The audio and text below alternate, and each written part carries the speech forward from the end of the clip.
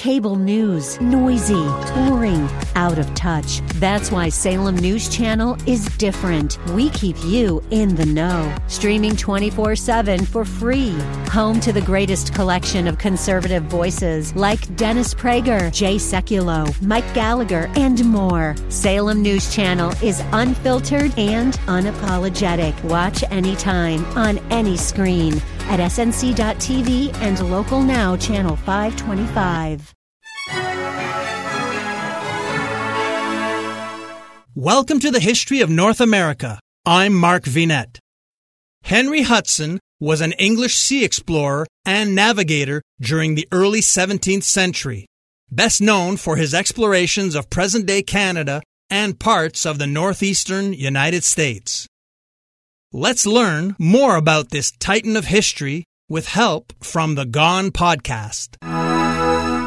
In 16th century Europe, the spice trade was one of the most valuable economic ventures. Spice was one of the most valuable imports in the European economy, and not just because it improved flavor, but food preservation at that point in history was fairly lacking. Spice was extremely valuable because it could be used to mask the taste of stale or rotten food. Growing demand for Asian spices by the end of the 16th century had swept through London and other major European cities. Whoever controlled the trade routes also controlled the biggest economic boom in European history. As such, European monarchs and naval captains were all scrambling to find new, faster routes to Asia in order to gain an advantage in the spice trade. These rulers would grant exclusive charters to large trading companies, funding their expeditions to find these new routes. This essentially gave these early backers monopolies on international trade. The British and Dutch companies were some of the most well-funded and competitive, with trade empires stretching from the East Indies to Africa to the Caribbean. The British were known to have roughly 2,000 ships at sea at any given time. Some were military or transport vessels, but many of them were on spice routes. In fact, the British controlled half of all Asian European trade. The British knew that finding a quicker route to Asia would make them even more powerful, and other countries knew that finding the route would allow them to compete with the British. More, it would make the monarch and the company who funded the expedition a lot of money, likely with exclusive trade rights for decades to come.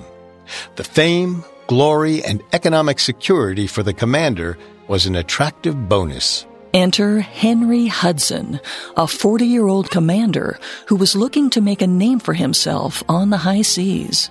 Hudson was likely born around 1567, but there is almost nothing known about his life prior to taking on his first command in 1607 when he was 40.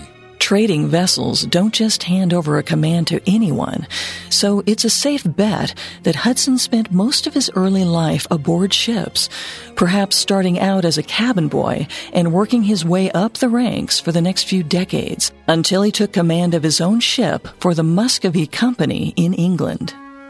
40 was young for a man to be made captain, and so it was clear that Hudson had made a name for himself.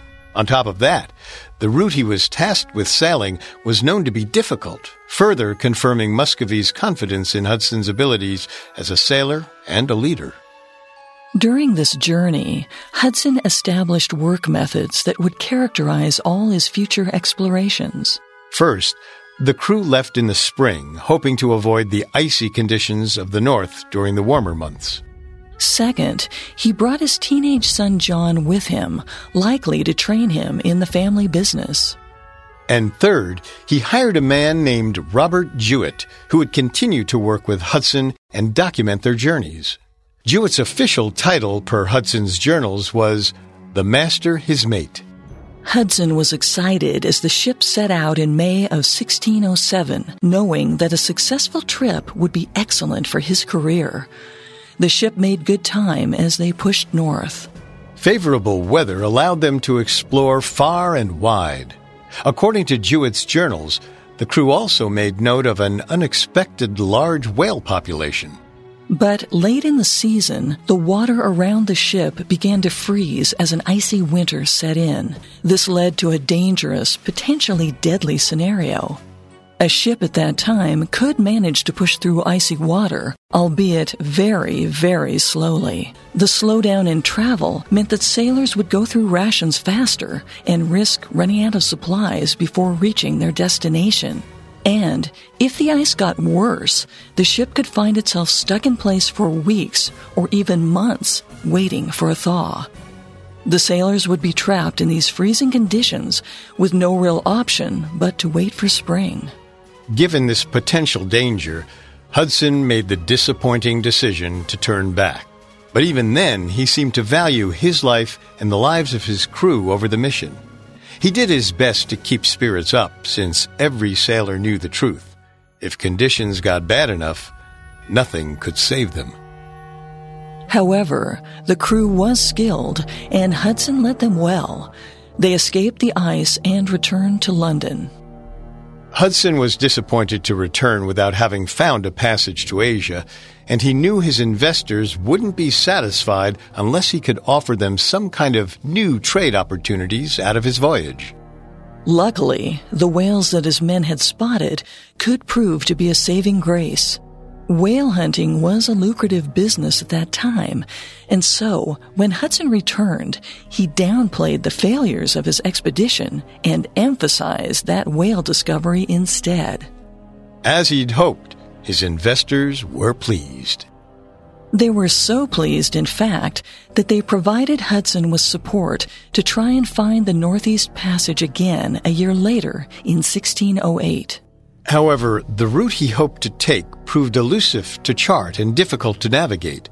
Maps at the time had a general idea of major coastal features, but ice tended to shift, and maps in remote areas were less accurate.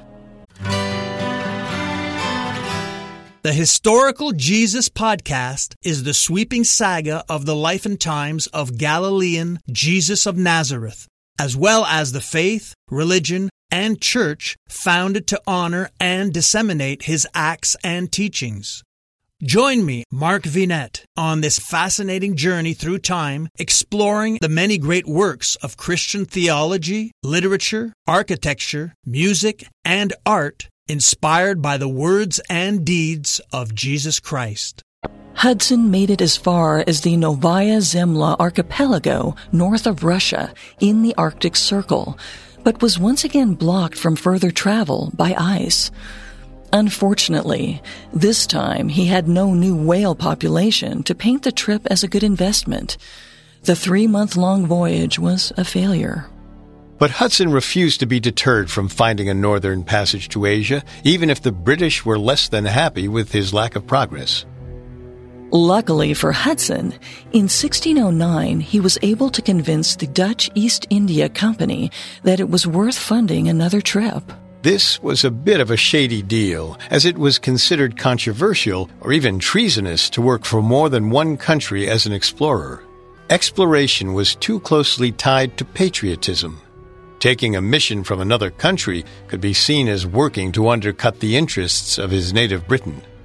But the Dutch were happy to have Hudson. He was too experienced an explorer for a potential investor to ignore.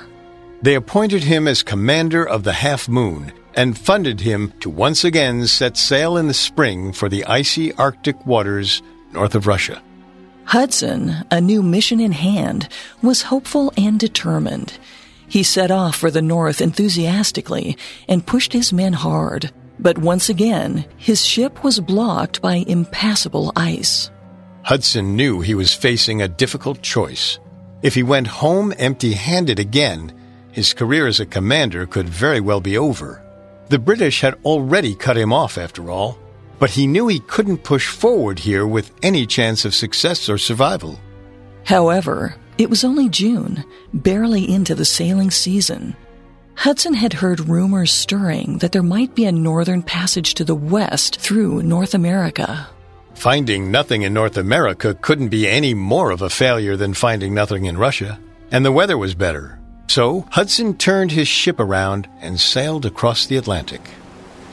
The Half Moon reached Nova Scotia sometime in July of 1609. Europeans had been exploring North America since the early 1500s, and Jewett even noted they saw some Frenchmen in Maine, but these were few and far between. Hardly any explorers had seen this rich, lush land themselves. Hudson and his men were astounded, taking copious notes about the native people, incredible plants, and animal populations. Still hoping to find a Northwest Passage, the crew headed for a river that would lead them inland. Hudson reached the river in September of 1609 and began the arduous journey north. Today, this river is called the Hudson River. Native Americans referred to it as Mahicanatuck, and it met the ocean at present-day New York Harbor, an as-yet unsettled area. The crew soon realized that nature wasn't the only hostile force that was besieging the ship. They had previously made note of the local Native American population. They had hoped that the locals would leave them alone as they passed through the land. But now, archers from the local tribe began firing arrows at the ship from the shore. Despite the dangers and the frequent attacks, Hudson refused to be deterred. He ordered his crew to push forward. It was a risky call, and one he ended up paying for. Archers killed one of his crew and injured two more. The men were undoubtedly spooked, but they'd come too far to turn back now. Hudson rallied them to the glory they would earn if they found the Northwest Passage. They made land to bury their dead colleague, then returned to the task at hand. Sometime in July of 1609, Hudson led his crew 150 miles north up the river, creating maps and excellent records of the natural resources there. The crew found an enormous beaver population that they planned to report back to Europe. Beavers at the time were in demand for their furs and skins. Regardless of whether or not they found the Northwest Passage, this was a much more successful trip than Hudson's previous efforts. After weeks on the river, the crew reached the end of their journey somewhere near present-day Albany. Hudson was undoubtedly disappointed that this river had not led to Asia, but he was not going home empty-handed. As winter conditions threatened to set in, Hudson made the call to return to the Netherlands.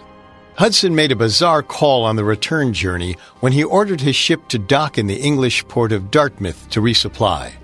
Recall that Hudson was working on a commission from a Dutch company and was thus flying under a Dutch flag.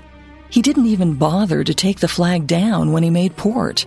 He and all his men were promptly arrested once they docked. Despite Hudson's employment agreement with the Dutch, the English authorities felt that they could charge Hudson with treason since he was an Englishman sailing under the flag of a competing nation.